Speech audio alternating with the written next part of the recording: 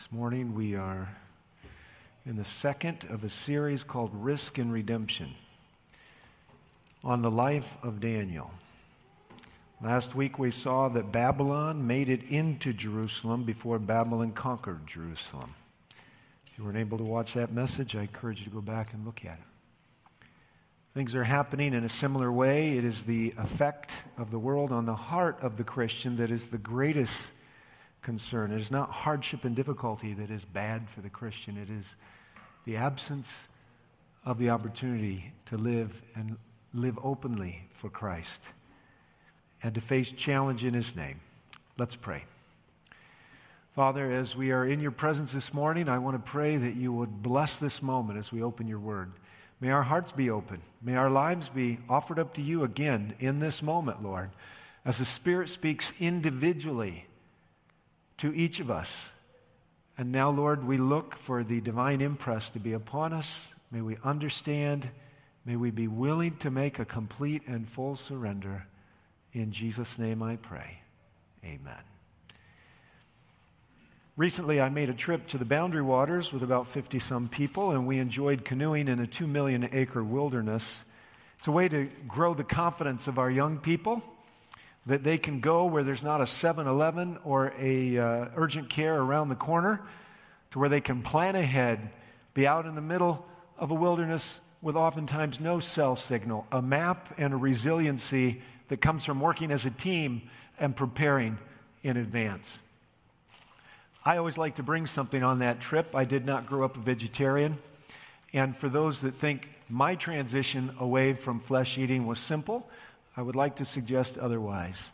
Some people, when they go to the fair, think that some of the smells are repulsive. I want to assure you this morning that if you grew up eating meat, every one of those smells like a succulent invitation to enjoy what you left behind. I've never smoked. I know for some people smoking is the same way. They found pleasure in it. Now, smoking is different than eating meat. I don't want to conflate the two together in any way, shape, or form. What I'm just trying to say is when you leave an old appetite behind, it's sometimes hard. And this morning, I'm holding in my hands a poor facsimile of beef jerky. There's no beef in this jerky, so I don't know that it can rightly be called beef jerky. It's a piece of vegetarian salami. Now, if you're not an Adventist and you've never heard of fake meat, we hear a lot about fake news. I'm holding in my hands a piece of fake meat, which I don't eat a lot of because I don't really believe it's that good for me. But when I was transitioning away from real flesh, this was a nice stepping stone. And every time we go into the Boundary Waters, I go down to the basement and get out, or my wife does, a roll of that vegetarian salami. I bring up the gray dehydrators. We slice it.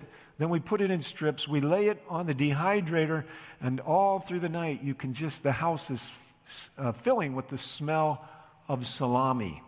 When I take it off, I stick it in a Ziploc bag and close it up, and I tuck it in my thwart bag or my food bag for the Boundary Waters. And when we get out across the first portage or two and we're hungry, I go up to the other 8 people in my group and I say, I brought the good stuff. I've got the good stuff. And some of them love it, and some of them make fun of it. Nobody's refused it yet. I don't have a lot of people lining up for seconds. But for me, I used to love the texture of tough meat. Tough meat. I used to love to just chew on it. And the beef jerky was a favorite of mine. So when I dehydrate this, if I dehydrate too much, it's kind of like a rock. But I stick it in there, and I enjoy its flavor. Now, I came back with this beef jerky, which is no beef in it, all right? And I stuck it in my car, and I made a big mistake. Every once in a while, I miss meals. Sometimes it's intentionally. Sometimes it's on accident. And they say hunger is the best cook. The Bible says to a hungry man, every bitter thing is sweet, but to a full man, he loathes even honey. And I was in one of those days where I had missed lunch, and I was very, very famished. So I started looking around for things to eat. And I found a few sunflower seeds. Sometimes I have pumpkin seeds. Little things just to hold me over until I can have a meal. And then I thought to myself, the beef jerky. I've got it. Now, I had made a colossal mistake with my beef jerky. I had taken the bag, this very bag. I had opened the console on my little car, and I had dropped it in the console, probably in a hurry. The bag was open. Unfortunately, I had stuck something else in the console. I had bought a number of these Febreze air fresheners that go in your vent of your car. And they so overpower the car that I decided maybe I'd get the right amount of scent if I stuck it in the console. Maybe it would just leak out the right way. Well, I want to assure you, it leaked out all right. And as I opened the console, I got a big, strong a smell of not salami, but Febreze. I didn't think about it. It's like, well, yeah, the Febreze container's down in there. But then I started eating. It's like, that's pretty strong Febreze. And then I started thinking, this tastes like Febreze to me. The bag had been open. And it's a dehydrated product. And the moisture content in my car and in that little console was higher than the moisture content of the dehydrated soybean textured vegetable protein or whatever. And it had actually absorbed the flavor of Febreze. I won't be offering it to any of you, although it does smell like beef jerky again with no beef, all right? So this morning, I want this little bit of textured vegetable protein to represent something in your mind, and that is that as Christians, try as we may, we are swimming, living, breathing, moving in an environment that is more pungent with the influence, the culture, the mindset of the world than ever before. And this morning, especially as I talk about our homes and our kids, the question we have to have is there any merit in sealing the bag? In other words, is there any merit in creating a culture at home that's different than the culture everywhere else? Is there any merit in saying no to what goes into these ears and through these eyes into the citadel of the soul? I've lived just long enough and pastored just long enough. 30 years ago, I became a father. I have a 21-year-old as of last week on Monday, the youngest of 4. And I know along the way I had to make some decisions. Since their little lives are imprintable when they were little, and since they're like sponges, I had to decide what gets in the bag, what comes inside my home, what influences am I allowing at school, how are the decisions I'm making shaping their life for the appetite of God, an interest in His Word. There are some things we need to talk about as a church, and I know that my parents' generation, many of them feel as though they went through a period of time in which a clear understanding of what salvation is really about wasn't quite so clear. But I want you to know this morning, friends, that when you give your hearts to Jesus, when you give your lives to Jesus, you have received the gift of eternal life.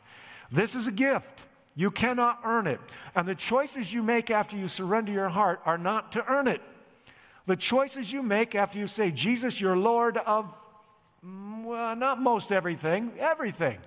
The choices you make after that are a progression of letting God make you ready to live amongst the angels. Are we all clear on this?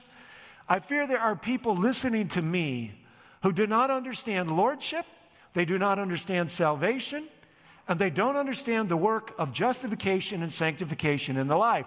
There are many Adventists, I believe, who would like a cheap version of modern Protestantism's grace movement. Well, I'm here to tell you today, grace is wonderful. Grace is complete. Grace is covering. Grace is forgiving. But grace is also empowering and enabling and freedom-giving and strength imparting. And what we embrace as Seventh-day Adventists is a living hope in our living Savior who died for you and me, lived the perfect life, and put His arms around us in love to say, let me take you to heaven. Would you walk with me? But on that journey, Jesus is saying to me, am I Lord of this? Would you let me be Lord of that? And while there are a variety of things we talk about in the preparation for baptism, the idea of Christ's lordship being able to be enunciated by a preacher or a parent is ludicrous. Christ's lordship will continue to enlarge itself in your understanding of your walk with Him as He says to you, would you let me be Lord of this? And if the answer is no, then you've reserved a place for rebellion, which will lead to resistance, which will lead to unfitness. Now, I want you to open your Bibles this morning. I'm beginning this sermon just a little bit differently. Go to the book of Luke. Luke chapter 10. And I want to ask you a question. Before the cross, were the disciples converted or unconverted? Go ahead. All of you say converted, say aye. All of you say unconverted, say aye. More of you think they were unconverted than converted. Well, I'm with the unconverted, okay? They had made a decision to follow Jesus, but at this point in time, there was so much in their lives that was still about them. They were bigots. They were ambitious. I don't know all the other problems they had, but I do know this. They had said to Jesus, I will follow you. And what I want you to see in this story is the largeness of God to take you on a journey. Luke chapter 10, starting with verse 17. The 70 returned with joy, saying, Lord, even the demons are subject to us in your name. They liked the power. They envisioned sitting on the left and the right hand of Jesus, and they wanted the power. And they liked being able to direct the spiritual forces of darkness to leave. But Jesus is a little uncomfortable with where this is going. And he said to them, I was watching Satan fall from heaven like lightning. In other words, I was there when the battle began. Behold, I've given you authority to tread on serpents and scorpions and over all the power of the enemy, and nothing will injure you. Verse 20, nevertheless, do not rejoice in this, that the spirits are subject to you, but rejoice that your names are recorded where? In heaven. Now, I just want you to think about this for a minute. When you held that first little baby in your arms, were they on again, off again, Kellys? No. Were they to live in doubt about their father's love? No. When they came to the age of accountability and they were self-aware and they could make decisions, did they need to know how loved and secure they were in their mom and their dad's love? Yes. Did any of them go their own way, do their own thing, thumb their nose at their father's desires and wishes, at the laws of God brought principally into the home? Yes. They did not cease and do not cease to be my children. And when those chapters of their life were over, they were no less or no more my children than they were before.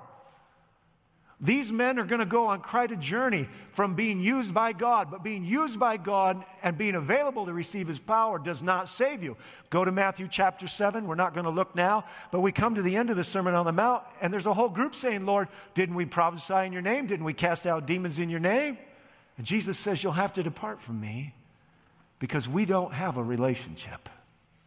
The relationship they had was to get from Jesus to get what they wanted.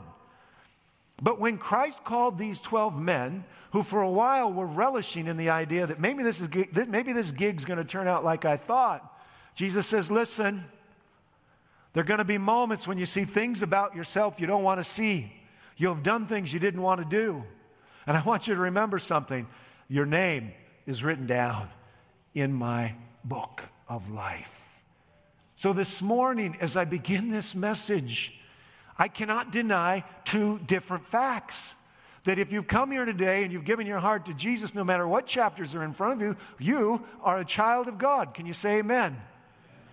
But the lordship of Christ didn't end when you went down into a watery grave. That lordship was a pronouncement that nobody and nothing would come before Jesus. And if He takes you on a journey, which is what He says He'll do, and if He says the journey gets narrower, the heights get, I don't know, you could say more dizzying. Maybe you could just say more gloriously beautiful. But as you walk that narrow way, you should expect that He's going to call you to the high places with Him as you go together. But the lordship of Christ is ongoing. Why would you not want to go on a journey with someone who says, I'll pay the price for you before you even know how big it is or even want it? But I'm going to bring you in. Now, coming in is a choice. But we cannot deny two things this morning. Number one, Christ loved us when we were enemies. This is an amazing thing. Against God, naturally, by way of sinful nature, against all things that regard governance and submission. Christ won us while we were sinners, rebels. But when He wins us, He calls us into a living life of surrender. Take up your cross and follow me. Paul said, I take my cross daily. I'm dying daily. I'm living a life of continued surrender to the presence of my dear Jesus. This is an amazing thing. Now, the problem with today's sermon is it's going to get in the way of some of your decision making. And for some, it's going to look like legalism and sound like legalism. I wish I could deliver it from that. The problem is the word legalism has become a veil behind which an absence of full surrender hides for many in the modern 21st century. You know, when I was a young boy, I was coming out of a home with many blessings, but a number of challenges. And I want to tell you, everything I left behind gladly. And I'm going to talk about some of the things I left behind in this message today. But you know what? Your name's written down in heaven. But the journey to heaven is one where daily you say, Lord, be Lord. Thank you for saving me. And you know, it's a glorious thing to be loved like that. I really liked how our teacher, Brittany Birmingham, said it last week in the Sabbath school lesson. When God has to come to us sometimes and he has to say, ineffectively, hey, are you doing something you shouldn't be doing? Well, that's maybe part of today's message. So I want to make the journey with you today. Take your Bibles, if you would, and turn to the book of Daniel, Daniel chapter 1. Find the middle of your Bible, go from Psalms to Proverbs to Ecclesiastes, and keep pressing on through past the book of Ezekiel. And I want us to find Daniel chapter 12. Daniel chapter 12. It tells us what the value of the book is. Daniel is not just a book full of symbols and prophetic timetables. Daniel chapter 12 tells us that the book is for you and for me. Daniel chapter 12, verse 4. But as for you, Daniel, conceal these words and seal up the book until the end of time. Many will go back and forth, and knowledge shall increase. This book was to be sealed up until the time of the end. Well, obviously, some of the stories have significance, but I'm here to assure you today some of the significance of the story is yet to be discovered by God's modern-day Christians. God has made this book, both in its apocalyptic and prophetic pronouncements and in its illustrations of those living in the time of the end, how to go through with victory. And while we're there, let's look at verse 1 again. It says, now at that time, Michael the great prince, who stands guard over the sons of your people, will arise. Michael is guarding us. He's leading us. He's calling us. There will be a time of distress such as never occurred since there was a nation until that time. And at that time, your people, everyone who is found written in the what? In the book, will be rescued. Friends, this whole series of sermons is designed so that you won't be flabby spiritually, so that you won't be a spiritual weakling, so that your knees won't quake when the spiritual curtain comes down and works of evil and demonic presentation is everywhere.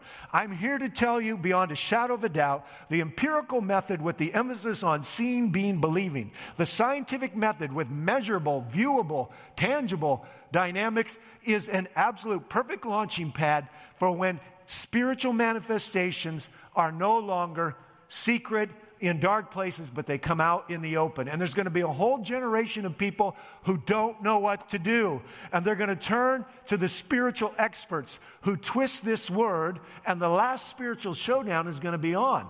And this morning, I'm on a journey to show you that with Jesus in the vessel, you can smile at the storm. That the righteous are as bold as a lion, but the wicked say there's a lion in the streets. There's no way we're supposed to go forward in fear. We're supposed to go to the battle prepared to serve. Now, I'm going to do a little more than I did in the first service.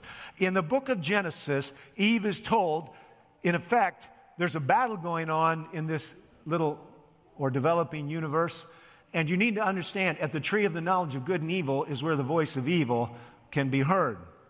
She shows up there, and she is invited to do what? What's she invited to do, kids? She's invited to eat the fruit. She has a surrender of trust and obedience in God by eating something God said, don't eat it.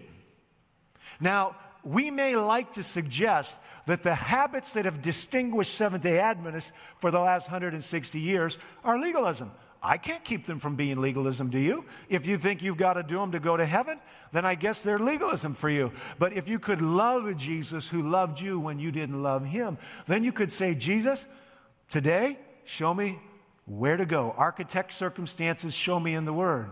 I cannot make something that's supposed to be a law of liberty. I can't deliver you from legalism if you're dead set on turning it into something you got to do because it says it in the Bible. You know what? What's in the Bible matters. But it doesn't matter a whole lot if you don't understand the God who said it to you. And if you don't want to love him and don't want to surrender to him. So let's put it all in the right place. But Eve said, I'm going to eat. It was a sin. It was a rebellious choice. She was deceived. And it evolved and devolved around the dynamic of appetite. Now, it's so significant that our carnal human natures have lots of appetites. Food is just one. Power, lust, all kinds of different things, envy, greed. But this one thing turns out to be at the beginning of the story, the tripping point. Now, would we be surprised when we come to the Gospel of Matthew that Jesus starts bridging the gap to heaven by overcoming where our forefathers fell? So Jesus goes over 6 weeks, well, right at 6 weeks, without eating anything. 40 days. Jesus goes day number 1, which is usually the hardest day for as long as I've ever fasted. I've never even begun to come close to the amount of days Jesus fasted. So my guess is farther out down the road beyond anything I've ever gone, it gets a whole lot harder. By day 3 or 4, sometimes you're not even that hungry anymore. And you've started enjoying the mindset of doing something that goes against life, but it gives a different kind of clarity and sensibility to your spiritual nature. But I want you to know, I've listened to people describe going a week or longer without eating, and by the time you get to the end of that first week, things can be pretty difficult. But imagine going a second, and a third, and a fourth, and a fifth, and almost a sixth. Imagine what it's like when the devil shows up and he says to you, hey, God's abandoned you. Oh, the sparrows are eating and the flowers, they do have clothes, but you know what? You don't have anything to eat. God's left you alone, and you're not really God. Prove it.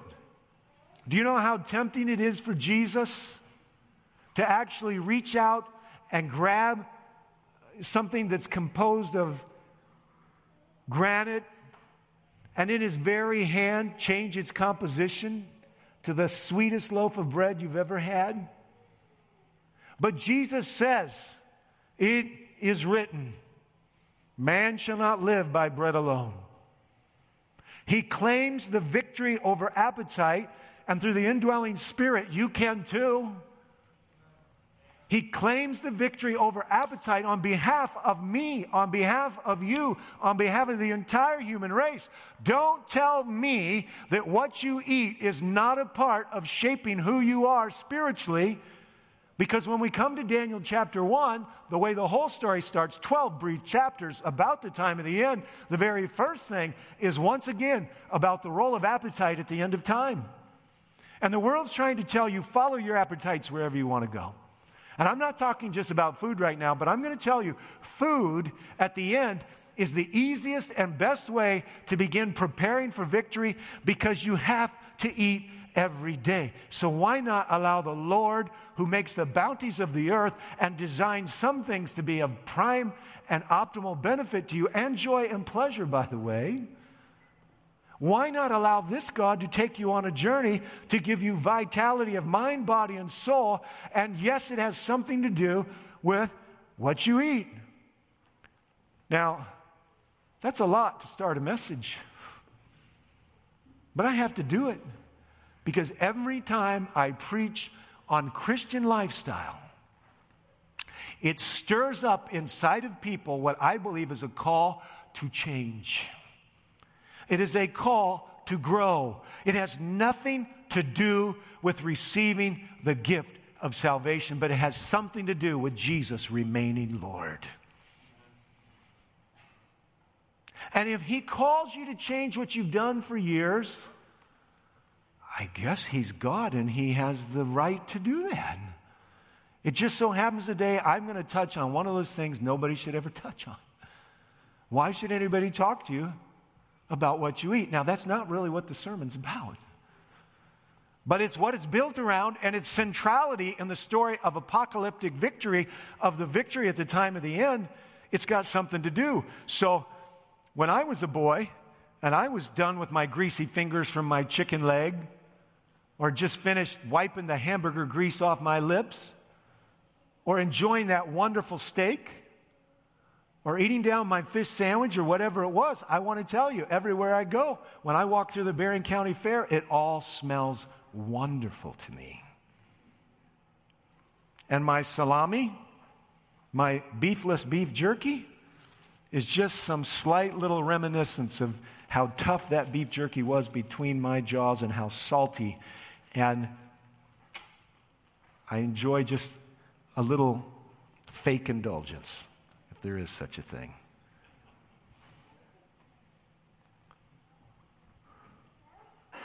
So, risk and redemption. I'm going to tell you at the start of the sermon, here's the big risk. You're only going to go as far as you want to go. The trail's only going to get so skinny, and then you're going to say, Meh. And you know why you'll do that? If you do it, it's because Jesus won't be everything to you. The things I've left behind, the worldly music, the flesh diet, dressing however I want, spending my money however I want, listening to WLS back when it was not talk radio, but back when it was rock and roll. Every single thing I've given up, I don't regret one bit. I am thrilled that my Savior has been leading me to a much better life. And here's the other thing. The last thing I want to be in any situation, the last thing I want to be in any situation, it could be resolving a problem with one of you, my children, my wife, the government, wherever it is, the last thing I ever want to be in any one of those situations is, get your word for you, mine is afraid. When I've got to talk to somebody, I don't want to be afraid. When my day comes to stare somebody in the eyes who wants to take away my ability to buy or sell, to live or breathe, I don't want to be afraid. I'm going to heaven. I get special privilege in heaven. I'll be an ambassador of the Lord Jesus Christ. I will live in His house. I will be closer to Him than human beings were ever destined to be. If along the way I pay some of the price He paid, I shouldn't be surprised He warned me. Do I love Him? Sometimes I realize I don't, not like I want to. And if you're all honest today, you'd have to say the same thing. So I'm on a journey where I want to be let free, let go. I don't want the devil to have hooks in my flesh. I don't want altars in my heart. Is there anybody here with me that wants to make the same journey? So, He's Lord of my salvation, and then He's Lord of my life. Now go to the first chapter. Daniel chapter 1. Lord of my salvation, and then by my own free will and glad decision, Lord of my life. What does that mean? Well, you'll have to work that out with Him. It's not mine to say, especially in any specific detail, but as the Word of God describes it, I'm going to talk about it. Ellen White writes in Review and Herald, many who should be setting their tents nearer the land of Canaan are pitching their tents nearer to Egypt. They're not living in the light of the Son of Righteousness. These people all have their names written in the book, by the way. Many attend places of amusement to gratify the taste, but no spiritual strength is gained by so doing. And you'll find yourself on the losing side. That's the side I don't want to be on. To encourage the love of amusement is to discourage the love of religious exercises. Oh, you don't say. To offer your kids ice cream and chocolate bars regularly is to minimize the pleasure of collards or kale or spinach. There's not a place to enjoy different types of food. Pardon my taking advantage of the metaphors here. For the heart becomes so crowded with trifling, with what is pleasing to the natural heart, that there's no room for Jesus. And now we have the elemental problem. My name was written in a book, but I can actually get to the place where I don't want it written in the book anymore. That's what the devil's doing. He's an excellent educator. He knows that if you surround and bring the sensory dynamics up to a certain notch, he knows that if you put circumstances and social circles in place, that pretty soon you can get a person who once loved Jesus to not really love Jesus anymore. And along the way, the power of their witness is gone. A form of godliness, she writes in 1884, she writes, will not save any. All must develop, or have, I should say, a deep and living experience. This alone will save them in the time of trouble. That's all that you can take with you into the time of trouble. You can't take your food or your gas or your bank account. None of that's going. It can be taken away from you like this. I got a new cell phone plan yesterday. They can cut me off in a moment. So all the data's gone, all the social networking, all the information. Hey Siri, hey Google. It's just gone. But a deep and living experience, that goes with you into the time of trouble. Then their work will be tried of what sort it is. And if it's good, if it's gold, silver, and precious stones, will be hid as in secret. They'll be hid as if in the secret of the Lord's pavilion. But if their work is wood, hay, and stubble, nothing can shield them from the fierceness of Jehovah's wrath. Your circumstances shape you. This morning, what I want to do is I want to challenge you to find out if the habits of your life are making you strong or weak. If the habits of your life are developing a deeper desire for Christ or feeding and fertilizing the weeds of the world as they're growing. I want to talk to you about muscles for a minute. Some of you really value tone of muscle. Some of you really value shape of muscle. Some of you understand that without well-toned muscles and well-challenged musculoskeletal systems, you're eventually not going to look like you want and have the vitality you want. But I want to ask you something. Do you get muscle overnight? Do you get muscle overnight? Do you really think that the kind of sinew and fiber of spiritual strength is going to just show up, that one morning we're going to wake up and find out the final movements were more rapid than we thought? And the truth of the matter is that while it won't be impossible for God to save you, but it's surely going to be a whole lot harder because no chapters of faith have been written. No exploits of good have been done. And now it's all going to look like you're climbing Mount Everest and you haven't even tried to walk to the top of Beaver Point. The truth of the matter is, eating, drinking, and dressing. I'm going to get more precise. Eating, drinking, and dressing, youth instructors, May 31, 1894, all have a direct bearing on our spiritual advancement. Now, you either have the greatest prognosticator and preacher of legalism in the pulpit here this morning, or you have one who's projecting the laws of life and liberty. You'll have to decide. Either what's written down here can protect this love relationship with Christ, or I'm anchoring you down in a system of man-made, liability-creating, obstacle-developing barriers between you and God. Now, I've spent a lot of this sermon reminding you how your name gets written down in the book. And I'm talking to you about how you can unwrite it. Get the eraser out with your habits and start backing your name out of the book of life. Jesus doesn't want it to be left out. Jesus has paid with his blood to write it in. But the truth of the matter is, she doesn't say eating, drinking, and dressing have a bearing on your spiritual advancement. She says eating, drinking, and dressing have a direct bearing on your advancement spiritually. If I said to you when your car wasn't working well, if you pulled into this parking lot and you said, Pastor, you know anything about cars? And I said, well, I know a little. Lift up the hood. And you lifted the hood up and the engine was sitting there moving like this. I'd know something was really wrong. And I have to say to myself, well, you either have a fuel problem or a spark problem. It's either electrical or it's gasoline. Because engines are balanced. And once they're rocking back and forth in their mounts, something is really wrong. And if I said to you, where did you get your gas? And you said, well, they had a real bargain going on. It was half price. And I said, well, how much gas do they sell there? Well, not much. And I said, well, it's very possible that their gas has some kind of pollutant in it. You know, if a gas tank sits too long, condensation, et cetera, water gets in, et cetera. You might have water in the gas of your car. And I were to say to you, the quality of gas in your engine has a direct bearing on how this engine runs. I'd say, you know what? We can pop the tank down, empty it out, and put good gas in it, and it'll run different.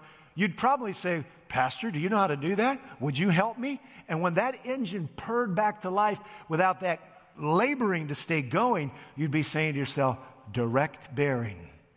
This morning, friends, I need to say to you that eating, drinking, and dressing are not how you become a saved Christian. But if I told you that the way the 4 cylinders or the 8 cylinders or the 6 cylinders, or if you had a really fancy car, the 16 cylinders in your very expensive sports car had a direct bearing based on what you were doing every day in it, you would get to make a decision. My life is hid in Christ. When I changed my dietary habits, I did it for Jesus. When I left off the music, I did it for Jesus. When I changed the kind of things that I were reading and the way I was spending my money, I did it for Jesus. And I want to tell you something, all along the way, my joy has just kept going up, and my spiritual freedom gets to be more and more with the passing years. But if I were to perpetually hook myself to the idols and the habits of the past, my name could still be in the book, and I could be fighting in a way I don't want to fight, and constantly hobbled in a way when I want to run. This morning, I need to remind all of you that you're to study to show yourself approved, and let Jesus be your Lord, and take the next step. But if you're thinking, dressing, living, eating, spending, and entertaining like the world, even though your name's written in the book, eventually the devil, as a slick educator and a fine mentor, is going to get it to the place where you really would kind of like to see it erased. Sober. So sober. But how sober will it be on the day in which all of a sudden the world changes, and it's not just 9/11 and we change for a little while and then we gravitate back? And it's not just 2008 when it appears that the financial sector is imploding. And it changed for a little while, and then we go back. And it's not 2020 where we all get used to not touching each other and wearing masks and opening windows and bumping elbows, and we all gravitate back. What's going to happen when the final chapter comes and all of a sudden the opportunity to develop some spiritual sinew and muscle is over? That's what I'm stuck with. It sounds kind of bad, but that's what I'm stuck with as a pastor of an apocalyptic movement. And I look around and I see so little spiritual vibrancy. And while this church is on a growing journey and I'm encouraged by what's happening, friends, I eat every day. The Bible says, whatever you do, let's just get this real simple, lest you think I'm a legalist. This is what Paul, the pronouncer of Romans, says. Whatever you do, whether you eat or drink, do what? All for the glory of God. I didn't make this up. Please don't send me quotes from the book of Romans or somewhere else that makes it look like what he says in other places doesn't get it together. Jesus is Lord. When he asked me to let go of McDonald's, at least the McDonald's I used to eat, I let go. It wasn't easy. That first Vegilink I had was something like rubber and salt. And the truth of the matter is they've improved it a lot today to where you can hardly sense you're moving from one lane to another. But the fact of the matter is that whether I eat or drink or whatever I do, I'm trying to do it all for the glory of God. I went into Toyota the other day to get my car worked on. I'm in there sitting down. In comes a woman who's not properly dressed. I'm sitting right here.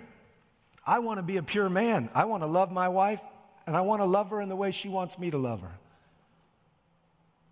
You know, the devil, he's a slick dude. So, in comes this woman. I don't know if she makes a profession of Jesus or not. If she does, her church doesn't teach like us. And if I'm sitting here, she sits right there. And so I sit there for a little bit, and I have to make my mind up. Am I going to sit here on and over? Or am I going to do what the Bible says? So after a minute or two, I decide this isn't good. So I gather my stuff, I pick it up, and I go to another room. Now, am I a legalist? Ask my wife. See what she thinks. Does she want me sitting around watching women that haven't covered themselves up properly? Or would she like for me to have no impure idols in my heart? Christ is so practical. I want to be free to love. Now, every other man sitting in this room, since there was a book written called Every Man's Battle, don't be surprised. The devil, when there was those Moabite women just before they crossed over the Jordan, they released the Moabites. The Moabites have been released into our society, friends. That's just a fact. And so now your husband has to walk through life, or your wife, I don't want to make it just a man issue, but your husband has to walk through life saying to himself, like Job said, I'll make a covenant with my eyes not to look upon a virgin. Of course, the look was the wrong kind of look. Is it practical? Is it real? If it's not practical and it's real, the message is not for you. You'll leave here frustrated and angry. But when Daniel gets out of Jerusalem forcibly, I should say, is taken out of Jerusalem forcibly, he is on a journey where he will be put in the most pagan, powerful nation of the day. And somehow he becomes the most listened to person in all the realm. And he lasts not only from the days of Nebuchadnezzar, he lasts all the way to the days of Cyrus. That's chapter 1, verse 21. And can you believe this? Daniel comes in, he decides ahead of time he's not going to defile himself, and he goes about it in such an interesting way. Look at chapter 1, verse 8. Daniel made up his mind that he would not defile himself with the king's choice food or with the wine which he drank. And so what does he do? Does he march into the presence of the commander, the steward of the captives, and say, I'm not doing this? No. He's humble. He's beautiful. He's thoughtful, even to the people who have probably mistreated him. So he sought permission from the commander of the officials that he might not defile himself. Friends, there is a nobility about true Christianity that will get the attention of the world. There is a nobility about men and women and children who know how to show honor where honor is due, and yet be in their heart and mind honoring God above all others. Daniel's on a journey, and I need to tell you something. You don't go from being a nonconformist, you don't go from being a conformist in Jerusalem to all of a sudden saying, well, boys, I think we ought to not go along with the crowd today. The truth of the matter is the pressure to conform in Babylon was multiple times higher than the pressure to conform in Jerusalem. If you can't be a Christian in Berrien Springs, inside the bubble, what makes you think you're going to be a Christian when the pressure's on and you have no rights? The truth of the matter is the day to be who God called you to be is today. Who's He calling you to be? Beautifully, humbly, sweetly, uniquely different. I'm not looking for somebody who throws around their spiritual convictions like a badge of superiority, and neither's God. But where are the men and women who can humbly say, Lord, you're in charge. It's feeling pretty uncomfortable right now. What do I need to do? I'll do it. This is Daniel. And he wins the favor in such a powerful way that he becomes the most listened to man in the 6th century before Christ. The other day I was out on a walk, last Sabbath afternoon. And it was raining, at least threatening and on and off at different times. My wife and I had our umbrellas. There weren't a lot of people out walking. It's probably about 6, 7 o'clock in the evening. And we're walking about where the road goes from pavement to dirt. And all of a sudden, this car just slinks up behind us real silently. I turn around, and I'm looking at this big, white, stretched Lincoln Continental limousine. Wow, don't see those cars out here very often. The man pushes the button, and the window comes silently down. And then everything changed. We had a little man moment. He decided to get the awkwardness out of the way. He said, obviously, I'm lost. He broke the ice. Obviously, I'm lost. He wanted to know where he could go get gas so that when he picked the wedding party up after the wedding at the wedding barn, there wouldn't be a crisis, of fuel to the engine. I don't know why he didn't have his GPS out. It was a God-ordained appointment, I'm certain. And I thought to myself, really, I didn't think about it. It was just natural. But we stood there and we had a nice visit. It was about more than how to get back. He didn't want to go straight because the road turned into dirt, and he had a nice white limousine. And he didn't really want to back up because the car was like twice as long as anything you've ever driven. But I explained to him the only way out was backing up. And you know what, friends? For some of us, the only way out is going to be to back up. We're going to have to go back and say, you know what? I made a decision back there that's not serving me very well. When his window silently went up, I said to my wife, I hope his day is a little better for visiting with me. Is that how people feel about you? Yesterday, I went to get a new cell plan. Got to add a person or two onto my plan. I knew it was going to take a while, but it took me 4 hours. Now, 4 hours is a long time. My wife was there in the beginning. Eventually, she left, went shopping, went home. Finally, I said, when this is about 20 minutes from over, I need you to let me know. I want to call my wife. You know what? I had such a pleasant 4 hours with those people that I did not plan to have. They were sweet and polite and courteous. They had computer troubles. I was working on 6 lines, which isn't going to be short, porting numbers over and everything else. My wife comes back at about 6 o'clock, and as we're walking out the door, this is what she says to me. She says, I think you have new friends. I'm planning to go back and see them. It was supposed to be. God ordained it. They weren't an interruption. They weren't a speed bump on my busy life. They were God's appointment for those 4 hours. Is that how you look at life? Do you believe there's a God that's architecting every day? And is there a sweet environment that goes with you? I want to ask you, when the Bible says that Daniel was given favor in the eyes of Melzar, was it a work of a moment or was it a work of making? Was it something that was a part of who he was becoming, to where he wasn't impatient and rude, and that people weren't in his way and servants, but they were actually people that he was supposed to meet and people that he was supposed to impact? There is a sweetness about God's people. There's a beauty about Jesus that only comes when your life is simple and surrendered. And I'm here to tell you, the sophistication of modern Seventh-day Adventists is dry as the hills of Gilboa. You were called to be a child by Jesus, who said, unless you become as a child, there's no walking through the gates. And do you understand, when you lose that simplicity, you no longer listen and obey the same way?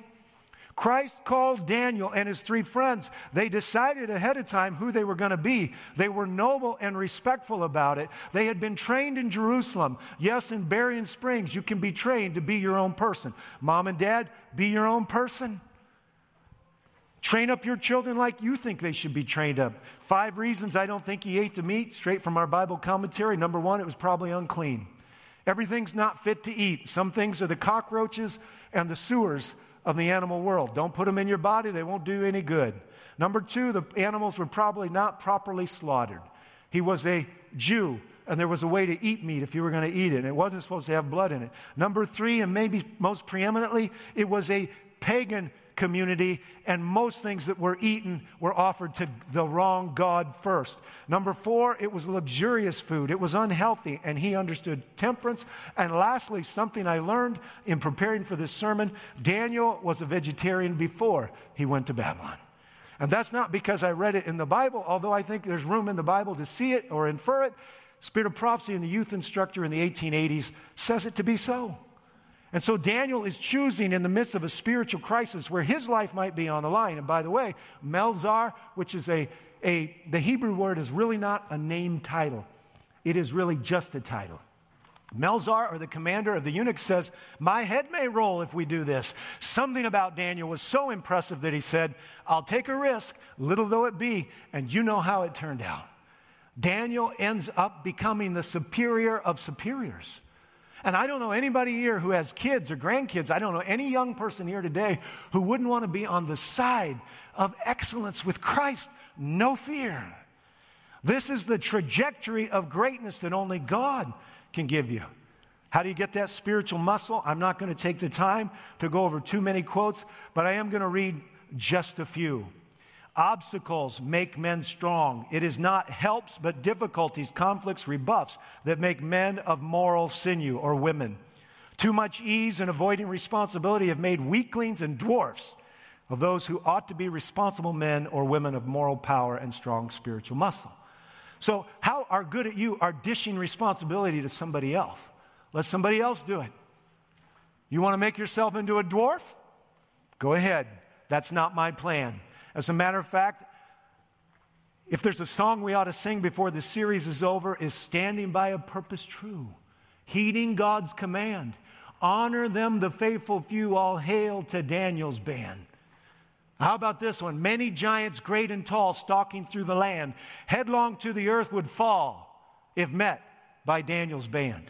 This is who God's calling us to be. When we give away responsibilities, parents, when your children are not bearing responsibilities like they should, age appropriate, You're actually bringing them not only to an unfitness for the spiritual showdown, but even a fitness for regular job keeping and marriage making and relationship sustaining. Parents, make every effort in your power to place your children in the most favorable situation for forming the character that God wants them to form. Use every spiritual sinew and muscle. Now, here's the problem in some homes. In some homes, mom and dad are leading the way in spiritual laziness. Some homes, God sends children to raise up the standard. She writes in the third testimony, too much ease and avoiding responsibility have made weaklings and dwarfs. She goes on to write in the fifth testimony, spiritual sinew and muscle, they will grow and we will be strong to work for God when we have clear spiritual perceptions and a steady increasing faith and when we pray. Prayer will give you spiritual strength. But for some, praying for more than a minute or two is like torture. Why? You need to ask yourself, why? Lord, what am I supposed to release? Why is it that talking to you is the most wooden and unsatisfactory experience I can get?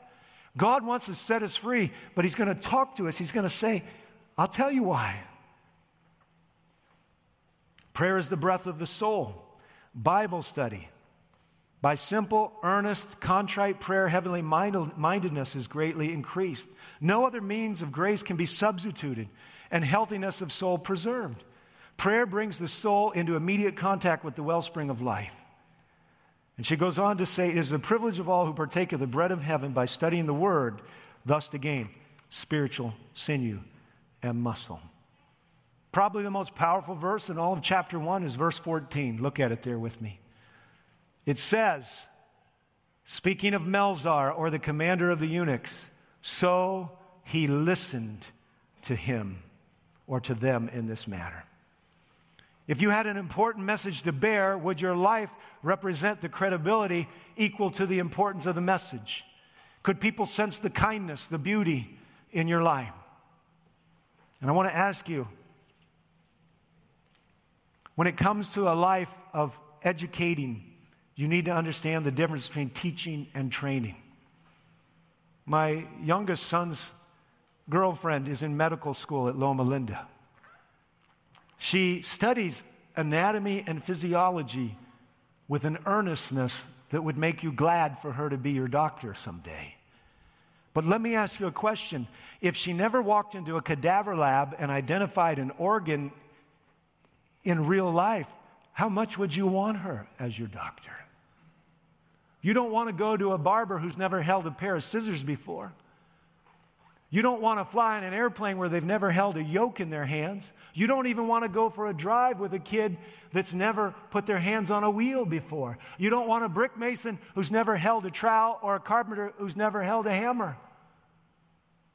You don't want to be in the position of people that have only been educated but never trained. When my son became a physical therapist, there were great rigors of academic effort in the first year, year and a half. And I'm not saying that rigors went away, but after they were done with the books, they went out and started practicing under a practitioner what physical therapy is, how it works. When it comes to the actual experience of Christ, it's not enough for you to sit here and listen to a sermon or even read the Bible. There's an application of the principles. There is an experience of Christ that's to come in and take over. God makes it clear that He wants to take us and make us into the most credible people in a skeptical age. It is with the nobility, the humility, the kindness, the self-control. It is with the thoughtfulness, the patience, all of these things. Satan is tracking us. Be careful. For your enemy goes about like a roaring lion, looking for someone to devour. So friends, how do we reverse this? How do we reverse this? Pastor Dennis, what are you putting in your kids' hands? A lot of them know how to hold this, right? A lot of them know how to kick a soccer ball or throw a little white hard ball with red stitching. A lot of them can hold a pigskin. I'm afraid that too many of us know how to hold this. Volume up, volume down, channel up, channel down. We know for a fact that much of modern society doesn't want to be in a situation where they're not holding this.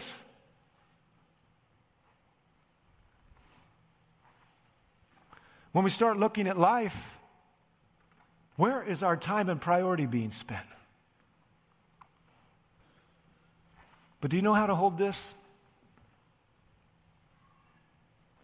There's only two things you hold in the armor of God: the shield of faith and the sword of the word. And do you understand that if you're like my beef jerky and you leave the bag open for your children, the devil will come in and he will tincture and punctuate and take away the fragrance they were designed to have and make them taste like his version of Febreze. Our children need to be in the soup kitchens. They need to be in the homeless shelters. They need to be preaching the word in other countries and laying block and brick and spreading mortar and mixing concrete. They need to be in the different places of our society, the birthrights, the places where people are battling for young women to keep their babies. They need to be making the quilts. They need to be over at neighbor to neighbor sorting the clothes. They need to see the brokenness and be a part of the healing of a society. And they need to be prepared through Bible study with their parents, not just with the pastors or the teachers, to where when the devil comes at the end in the form of Goliath and he says, "What's going on here? I come before you and you send out the dogs." And like David, they say, "You come to me with all this paraphernalia, but I'm coming to you in the name of the Lord." And in effect, they draw the sword of the Spirit, of which they are familiar, and they've been empowered. They've got spiritual muscle and sinew, and they say in the name of Jesus Christ, "Touche." I'm here to tell you, friends, if we're not careful, there'll be no army of youth. It doesn't say rightly educated, it says rightly what? Trained. We are educating still because education still matters to us. We want, if our kids get into Harvard or Princeton or Yale, we think that's some great accomplishment. Friends, if your kids get into the ministry of teaching or pastoring or something else like that, that's greater.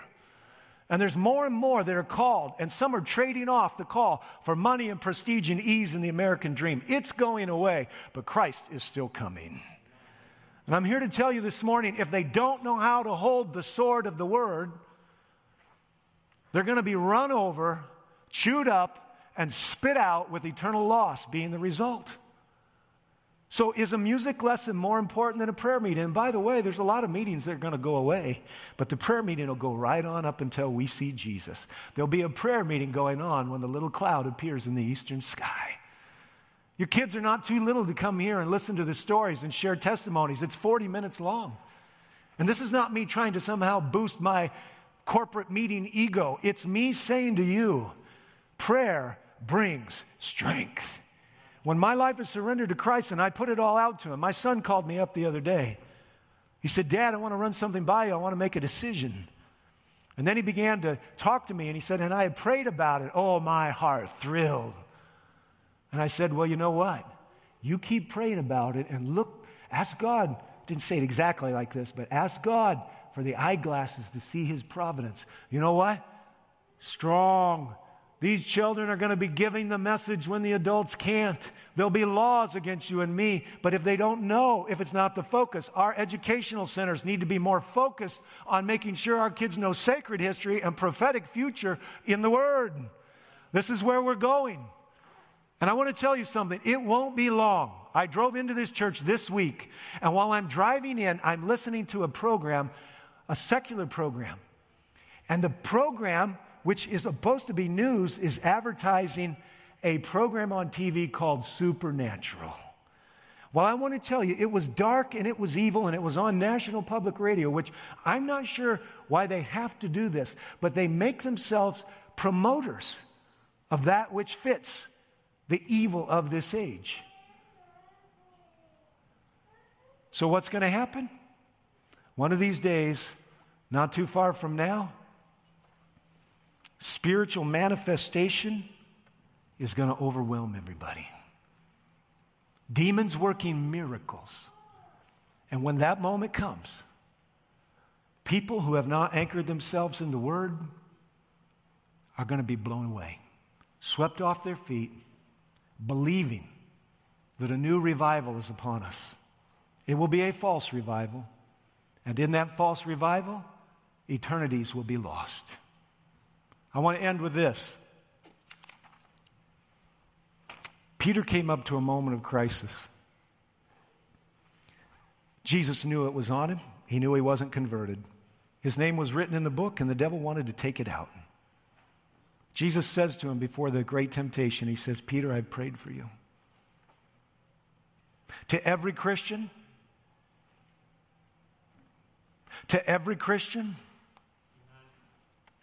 to you and to me comes the word that was addressed to Peter. Satan has desired to have you. He wants to sift you as wheat. But to every Christian, these words come. I have prayed for you, that your faith fail not. Thank God we're not left alone. This is our safety. Satan can never touch with eternal disaster one whom Christ has prepared for temptation by his previous intercession. For grace is provided in Christ for every soul, and a way of escape has been made so that no one need fall under the power of the enemy. Friends, you may have done things, been things, you may be something right now you don't want to be. Take courage. To every Christian, the words that were addressed to Peter have been said. I'm praying for you. And your faith doesn't need to fail. You're not left alone. I'm by your side. Friends, today's the day to decide who you're going to be. If you got to back up like the white limousine and go the other direction, go ahead. It's not that you gain your salvation in doing it. It's that you protect your experience through surrender. It's that your love for Jesus recognizes a competitor and says, no. I don't want anybody to go out of this place today with a convicting, weak conscience. But if somebody leaves this place today knowing they're loved by God and they cannot deny the major message Christ is trying to get through to him, praise God. And remember, friends, when the day breaks out and you are called to be the Daniel of the day, there's a God standing by your side who with him in the vessel, you can smile at the storm. Friends, when trouble comes, the Bible says the righteous are not afraid of it. You're not to be afraid. Give your heart back to Jesus again in this moment. Right now, I'm inviting you. And whatever he says to you from the Word, if it seems off, check it out with somebody else. Please, call a pastor, call a friend. But if you've simply slipped away from fidelity to Christ and he's calling you back, go. And may the world listen to you, the skeptical, unspiritual world that says there's something beautifully different about that person. But make no doubt, when the tide comes, Christ is calling you to stand and be brave. This media was brought to you by Audioverse, a website dedicated to spreading God's Word through free sermon audio and much more. If you would like to know more about Audioverse, or if you would like to listen to more sermons, please visit www.audioverse.org.